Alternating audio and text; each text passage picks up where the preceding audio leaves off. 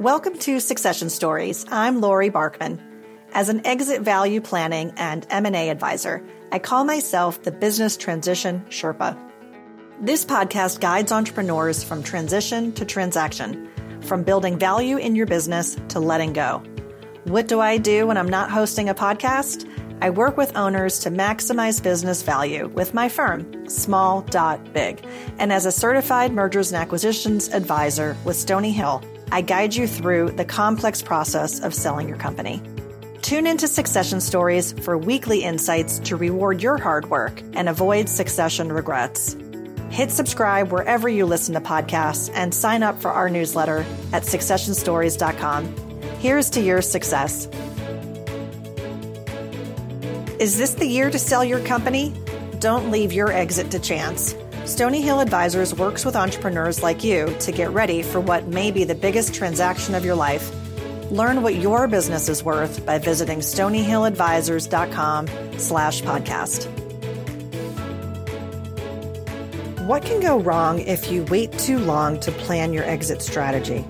Bill Prinzivalli is an executive coach and an organizational consultant. In this episode, Bill shares the highs and lows of his entrepreneurial experience. Bill founded a software company in his basement, growing it to $10 million in revenue, and at one point, he had a $30 million valuation and offers to buy the business. Eventually, those windows of opportunities closed, and so did the company. Going through the growth and then the contraction of the business taught Bill some valuable lessons that you'll want to hear. What struck me were these three things. Having an exit strategy along the way, not just waiting till the end. Knowing how long you want to work in the business and planning for that transition. And measuring your business valuation along the way. We don't usually think about these things as we're growing our business, but it's critical. Enjoy this Succession Stories conversation about why your entrepreneurial journey is not just the start, but also the exit with Bill Prinzivalli. Bill Prinzivalli, it's awesome to have you here with me today. I've never had an expert in improvisation, so I think this is going to be a key aspect of what we talk about a little bit later. But I want to welcome you, and we'll dive right into your entrepreneurial experience. So welcome to the show. Great. Thank you, Lori. It's great to be here. Tell us a bit about you and your background as an entrepreneur. Mm-hmm. Okay. Well, first of all, I never wanted to be an entrepreneur. I grew up in Brooklyn with immigrant parents. And so our goal was go to college, get a good job, work in corporations, become maybe a manager, vice president, have a nice 401k plan, and retire. That was the plan. But I started that process, went to college, got some good jobs. I was working as a computer programmer, but then I got laid off. And through several circumstances, I found myself without work, but with an opportunity to become an independent rep selling computer software for other companies. So I did that, and that just grew and grew and grew. I mean, I started out in the basement of my condo with one person, the old story, I got 2 file cabinets for $50, bought a door, put it on there, screwed it together. Bingo, I had a desk, and for a mail station, which was, we needed snail mail back then, got an 8-foot table, little cubies, put all the literature in there. I was set to go. And then as the company grew, I brought in another person and another person. I basically had 4 people in my basement. And finally, the condo police came knocking at my door and said, hey, what's going on? And so I got a letter from them saying, get your business out of here. So I got some legitimate office space. And then another company found out I did this. And so one company after another, there were several companies I had connections with where I did all the sales and marketing, and they did the research and support.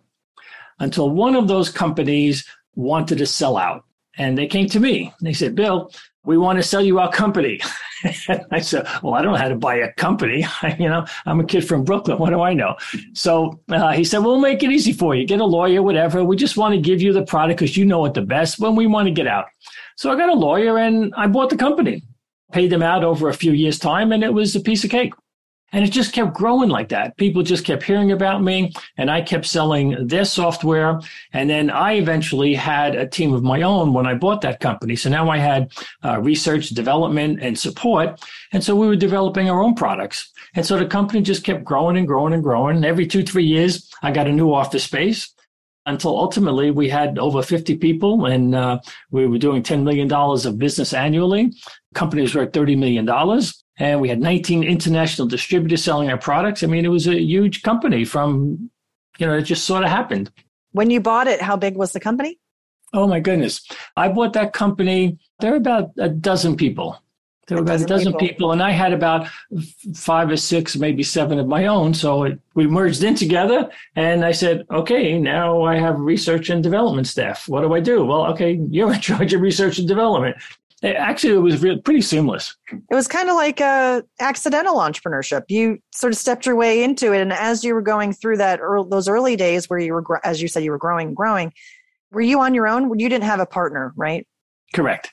I was on my own, number one. And number two, I had no role models. Like I said, I never wanted to be an entrepreneur because my family, like I said, they were immigrants, they were laborers, they worked in a garment industry. There was no models whatsoever. We didn't own businesses. We just worked in corporate. That was the huge goal, to work in a corporation and to become maybe a manager or vice president. That was a huge success for us. And that's all I was aiming for. And then so you're right. I was an accidental entrepreneur. I love it. So bring us back on a timeline here. This is in the 80s?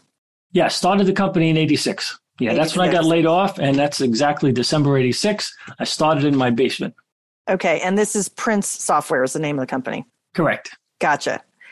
Now, 86. Okay. So some of us listening can remember back those days, IBM, Big Blue. It wasn't as prolific amount of computer software companies out there and technology companies. So you probably stood out. What specific problems were you tackling at that time?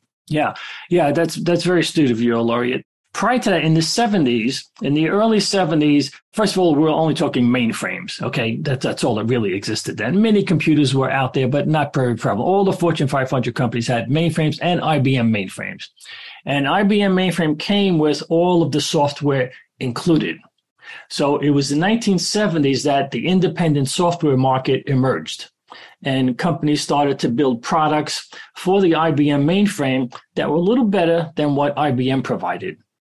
And that's how that industry blew up in the 70s and in the 80s. And so I was with companies in that regard with products like that. And that's why when I offered my own, I knew the market. I knew the IBM market. I had all of the contacts. So when people had a product that they built for an IBM mainframe, they came to me. I had all the sales and marketing and the contacts expertise. So that was the environment. And also the environment was snail mail packaging. You send out a flyer, and then when they buy the product, you send out a tape and and a manual. I mean, there was nothing online. Yeah. And so you grew and grew. You were finding your niche, and then there were some challenges. There was opportunities and challenges. There always are. So tell us a little bit more about the story.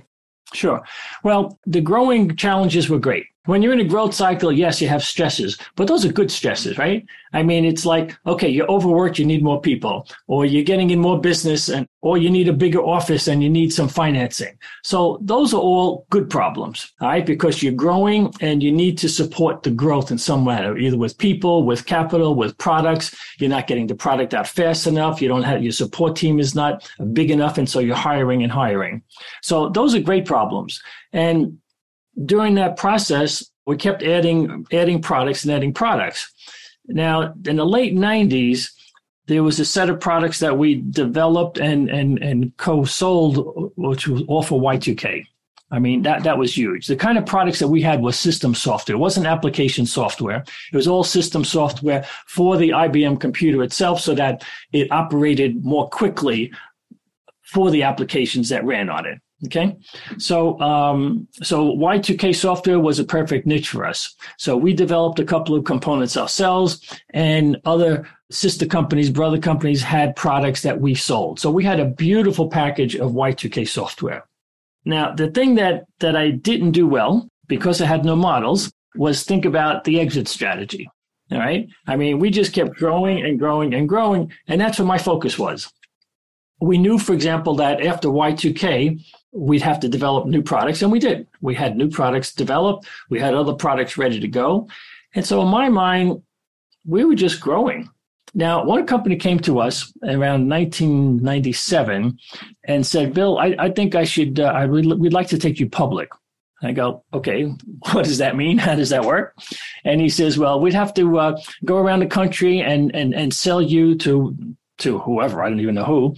But then, of course, I knew what would happen is that I'd be constantly called by the Wall Street folks saying, how are your quarterly earnings doing? And I knew who they would be young MBAs right out of college. And you know what? I didn't want to hear from them. I mean, I knew what I was doing, and I always had a long range approach. And I know Wall Street doesn't. So I didn't want to be subject to the quarterly earnings. Plus, I would have had to take a good amount of time off to travel around the country to sell the company. And I wasn't set up to do that. If I was gone, because the company was still growing quite rapidly, if I was out of the office every day for a while, we wouldn't have survived. So I turned that down. The next thing that happened is that a company came to us about our size, about another $10 million company, and wanted to merge with us in order to potentially sell to someone else. Now, in retrospect, that could have been a good deal, all right? But he came to me, and he came to me in such an insulting way, talked to my people and asked them if they wanted to do that. And I said to myself, hey, this is my company. You want to do something like that, come talk to me.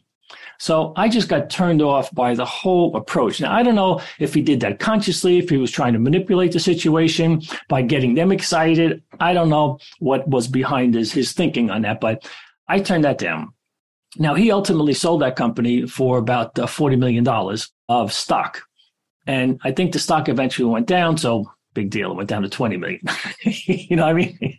He approached your senior leadership, or who did he talk to? We had a meeting. He asked for a meeting because he wanted to discuss the synchronicity of our products. And so in that meeting, he brought his senior staff, and I had my senior staff at my office. So we had about a dozen people around the table, and we're talking about products and how they might work together and how we might refer to each other. This is all very appropriate things to talk about to two senior staff people. But then he brought up the merger in that room. And I said to myself, no, time out, buddy. Time out. This is not an appropriate conversation. You want to have that conversation, you have that after. Say, hey, Bill, you know what? Let's talk privately. And then he can tell me what his thoughts are, what his ideas are. And then I can listen to him. I could ask him questions, and we could mull it over. And then I might have considered it. But with the way he did it, I was just so turned off. I just said no. Was this a business competitor?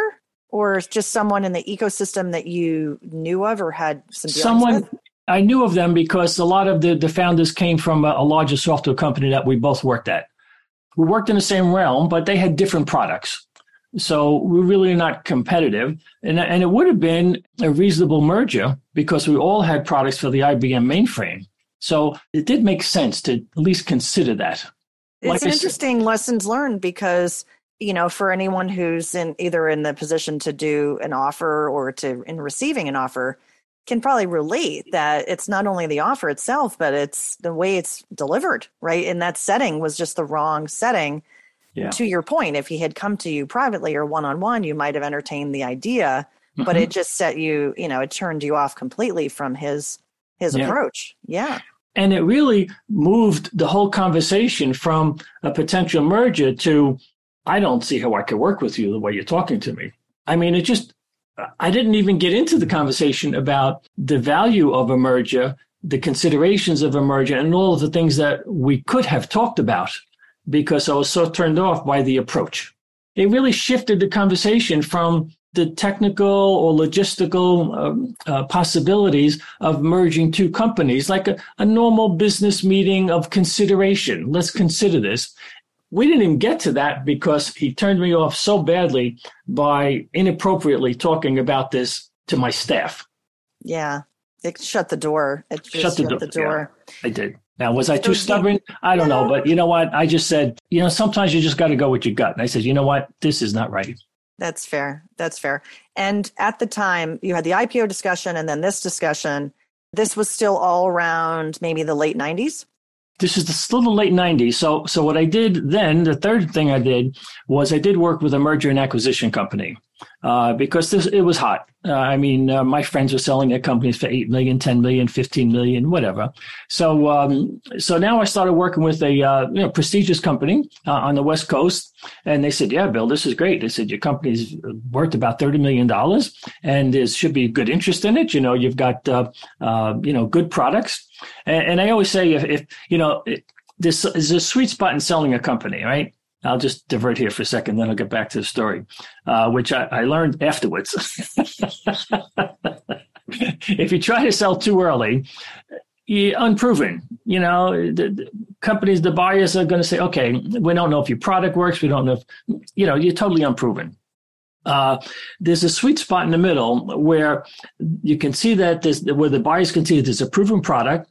There's a management team that works and is effective, that there are customers there that have bought the product and like the product, and that the service department is servicing them well. All right. When you have those elements in there, then the buyer is interested. But the buyer wants to buy before they reach their big growth cycle. All right. Because they want to get a return on their investment.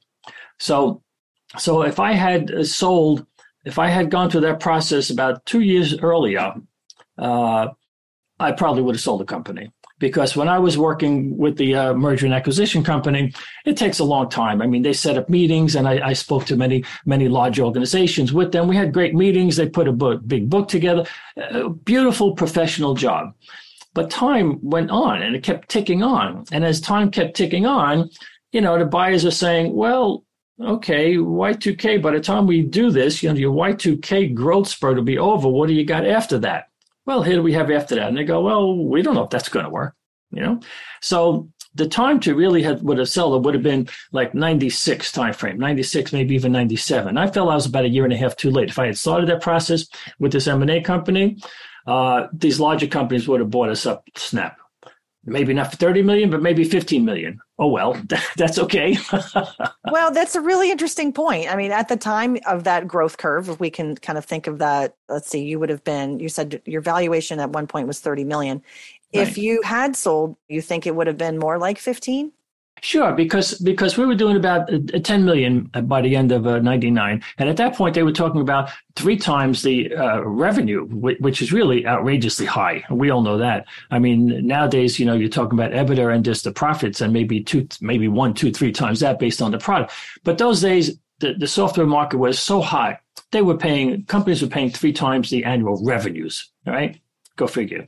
So if I had sold it like 2 years earlier, instead of 10 million, we might have been doing 7 million. So when we were doing that amount of annual revenues, 6 million, 7 million, maybe even 5 million, whatever we were doing about 2 years prior to that, 5, 6 million, they would have been able to see and project the growth curve because of the Y2K software, and said, "Okay, so we'll give you 3 times 5 million or 3 times 6 million. And right. That would have been enough.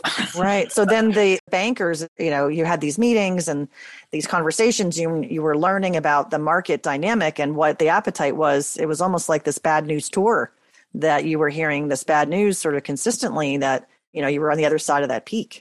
Yeah, I was on the other side of the peak, and the companies were doing, some of the larger companies were saying, "Well, we'll just take this product or just take that," just cherry picking type of thing. And so yeah, the excitement was not there as much as it would have been 2 years prior. Think about the excitement in 97, for example. I've got an entire suite of Y2K products. At that point, the sky was the limit. And I think we were all giddy with it. All of it, we used to have trade shows with all the Y2K companies. We were all totally friendly with each other because the market was so huge, and there were only about a half a dozen of us, maybe a dozen, that had products. So we said, we're all going to be rich. So it was very friendly and very cordial, and we were all very excited. So if we had tried to sell the company back then with that level of excitement, larger companies would have bought us up in a snap. So what ended up happening to Prince Software? Well, it went all the way up, and then it went all the way down. That's the short story. The longer story is Y2K happened, and I needed to. Business really stopped in August 99. I'll never forget it. August 99, all of a sudden, all business stopped. And it was like somebody put a sign out, you don't have to do any more work. And we didn't understand what happened, but companies were tired, finished, whatever. So I had to keep the entire staff there until the end of the year because there was still projections that there was going to be a lot of problems come Y2K in terms of third world countries, U.S. government industries, and several organizations that were reported to have not done their Y2K work, including several Asian companies.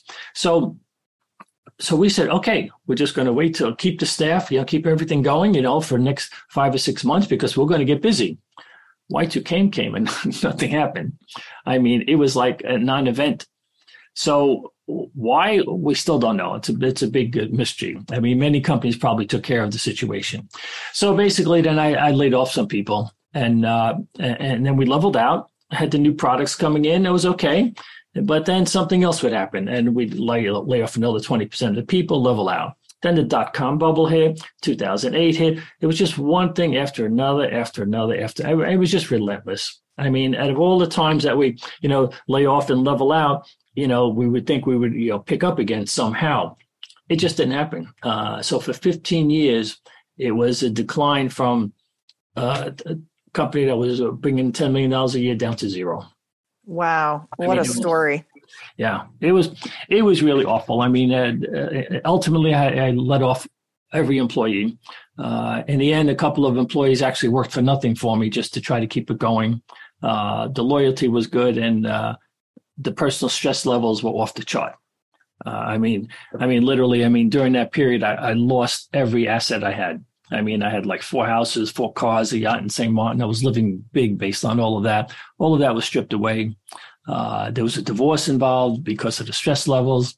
And I mean, it was just total devastation. And the levels of depression personally were off the chart.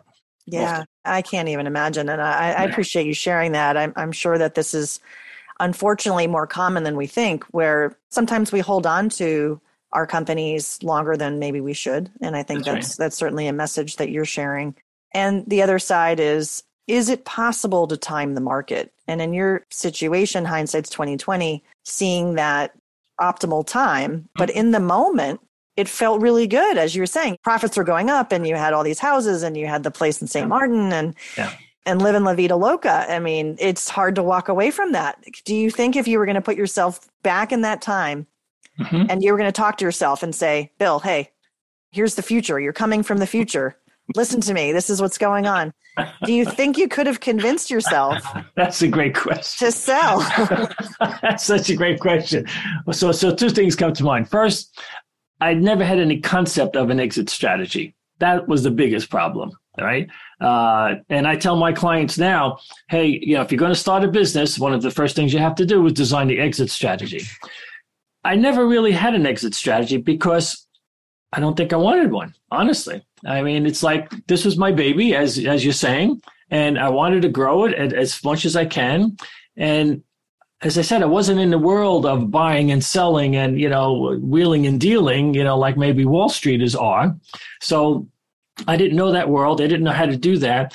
And in my mind, no, this was my company. I was going to work it forever.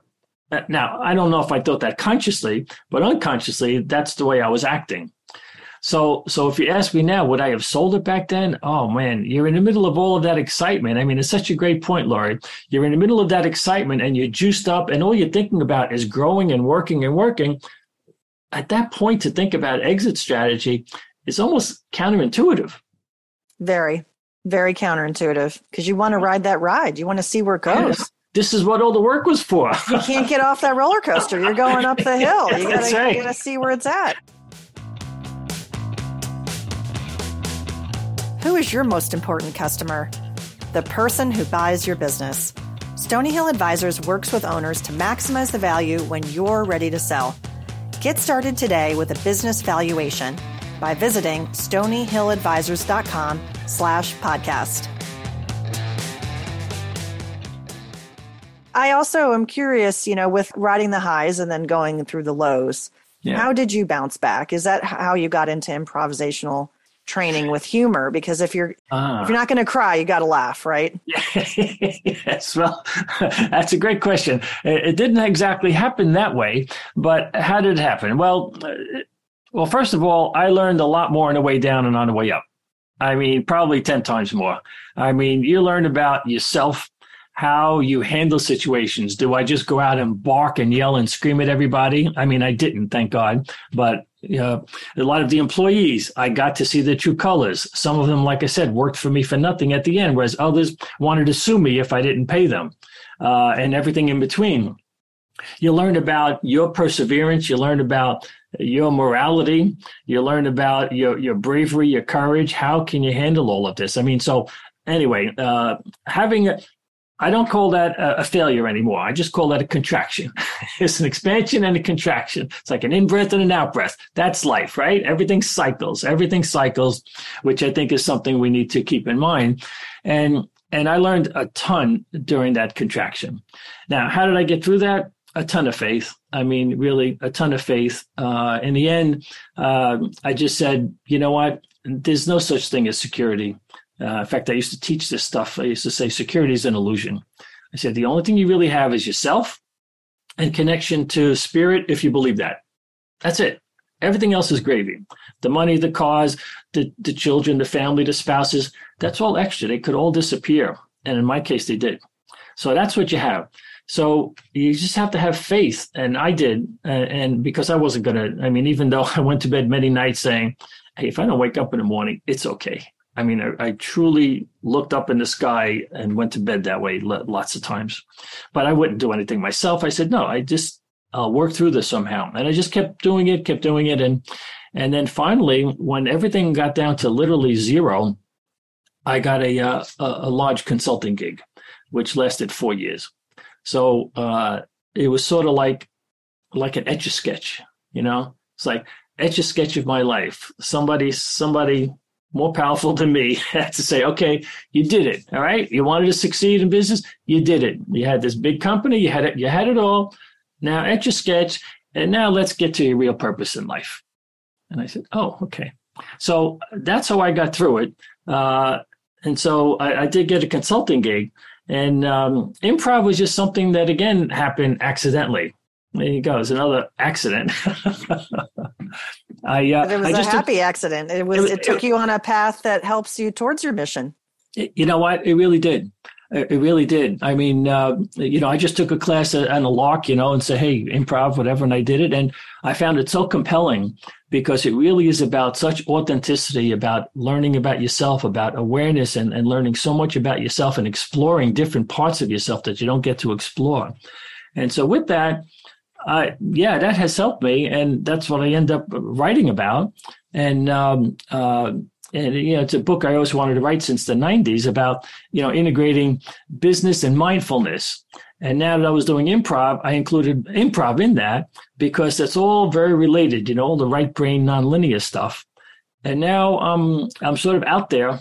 I can't hide anymore. I used to just call myself a business consultant or a business person, even though I was building it all on consciousness principles and mindfulness principles, but I really didn't put it out there. I just did it quietly. But now that I wrote a book on it, I'm out, so I can't hide it anymore. So I'm rebranding myself now.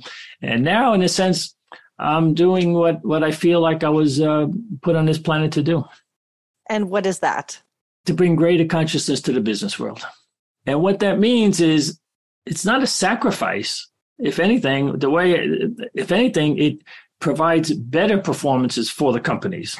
I mean, the simplest way I could describe it is to I'm encouraging all business leaders. They know their skill. They know their craft, their skill. I'm not there to teach them, sales 101, management 101. They know how to do that. I'm encouraging them to incorporate all of their nonlinear attributes of their right brain, which means their intuitive qualities, their imagination qualities, their creative qualities that we never learned in school. And we almost downplay them. Oh, that's intuition, gut feeling, go away. But every business leader knows that that's really important. So I'm encouraging them to bring it out even more, showing them many ways in which they can use that. And improvisation falls in line with that because improvisation is about awareness, authenticity. And if they do that, they're bringing more resources to the table. They'll have better decision making. They'll perform better in their corporations, and they'll do it more consciously because they're aware of what's going on. Having that mindset, having the focus, letting yourself improvise, to your point, maybe in different settings, in different ways, and challenging ourselves in unique ways. I think that's a really cool thing that you're doing, and how you've brought it all together. And, finding your path is not easy. And your path is a little bit circuitous, right? Yes. Like ups and downs. And I appreciate how you shared that, Bill. I wanted to know if you had any words of wisdom from your experience that you'd share to business owners that are listening today. Sure. Yeah. Well, let's see. There's business suggestions, and then the other suggestions. The business suggestions are, get a good coach. I didn't have that. Get a good model, whether it's a board of directors or a good lawyer or accountant, someone that you can be accountable to, in a sense. To speak of what's going on in the business, to get guidance. All right. That's always important in whatever job. I didn't have that. I didn't do that. So in a business sense, definitely do that. And the other piece of it is, work on a basis of awareness and consciousness, because you'll get better performance out of your employees, out of all of your relationships with all your stakeholders. You'll have better results, and you'll be able to sleep better at night. Absolutely. And I think the learnings that maybe I take away from what you've talked about is, you made a point about thinking earlier about some exit strategies than you did, maybe knowing what that business is worth as you go through building your company, so that you can have points of decision along the way, and recognizing that there are timing issues. And it is difficult to try to know if there's a peak or a valley, but being mindful of all of those things. And maybe also there's a lesson in here about sort of keeping yourself in check through your advisors, as you mentioned, and surrounding yourself with people that you can trust. And those are the people that will talk to you about that, because when you're in the midst of that excitement, as you well pointed out, you're not thinking about that. So if you have advisors, whether it's the board of directors, some advisors, accountants, lawyers, they can help give you a bigger perspective on things and help you at least think about when you should pull out or when you want to, Absolutely. Do you have a favorite quote you'd like to share? Well, I have something I keep on my desk here, and it's a little paperweight. All right. I don't know if you could see it, but I'll say it. It says, someone gave this to me. I think it was my daughter for a gift. What would you attempt to do if you knew you could not fail? It's pretty famous, and I keep it on my desk to remind me. Okay, just do it. If you got an idea and a thought, don't hesitate. Now, we all come from different places. All right, the place I come from is I don't take big chances. All right. So for me, sometimes I need a little push. But if you're on the other side of the spectrum where you're taking chances every day, well, then maybe you need a little bit of balance. All right. So there's the balance of the two there. But clearly, I think most of us are on the side of I want people to go inside and find out what their deepest desires are, what their deepest yearnings are, their deepest talents are, and then have the confidence to just go out and do it. Great. Thank you so much. And if people want to get in touch with you to learn more, what's a good way to do that? Sure. My website is billprinzivali.com, and it's pretty straightforward. You can call me or email me or whatever. I'll be happy to have a conversation with you. That's great. And I'll include that in the show notes as well. Great. Thank you so much for being on the show with me, Bill. I really appreciate you sharing your story and your honesty and authenticity in all of your experience. Thank you, Laurie. It's my pleasure. To listeners, thank you so much for your support. Catch Succession Stories on your favorite podcast player or on our YouTube channel, and be sure to subscribe to the show. If you want to maximize the value of your business and plan for future transition, reach out to me for a complimentary assessment at meetloribarkman.com. Join us next time for more insights from transition to transaction. Until then, here's to your success. My objective is for you to have a lucrative and successful succession. If you want to understand the value of your company today, that's a great place to start. The sooner you understand what creates value and what detracts from it, the more time you'll have to close the gap if there is one. Hundreds of business owners have taken my complimentary business assessment. As a first step, schedule a call with me by visiting meetloribarkman.com. That's meetloribarkman.com. billprinzavalle.com.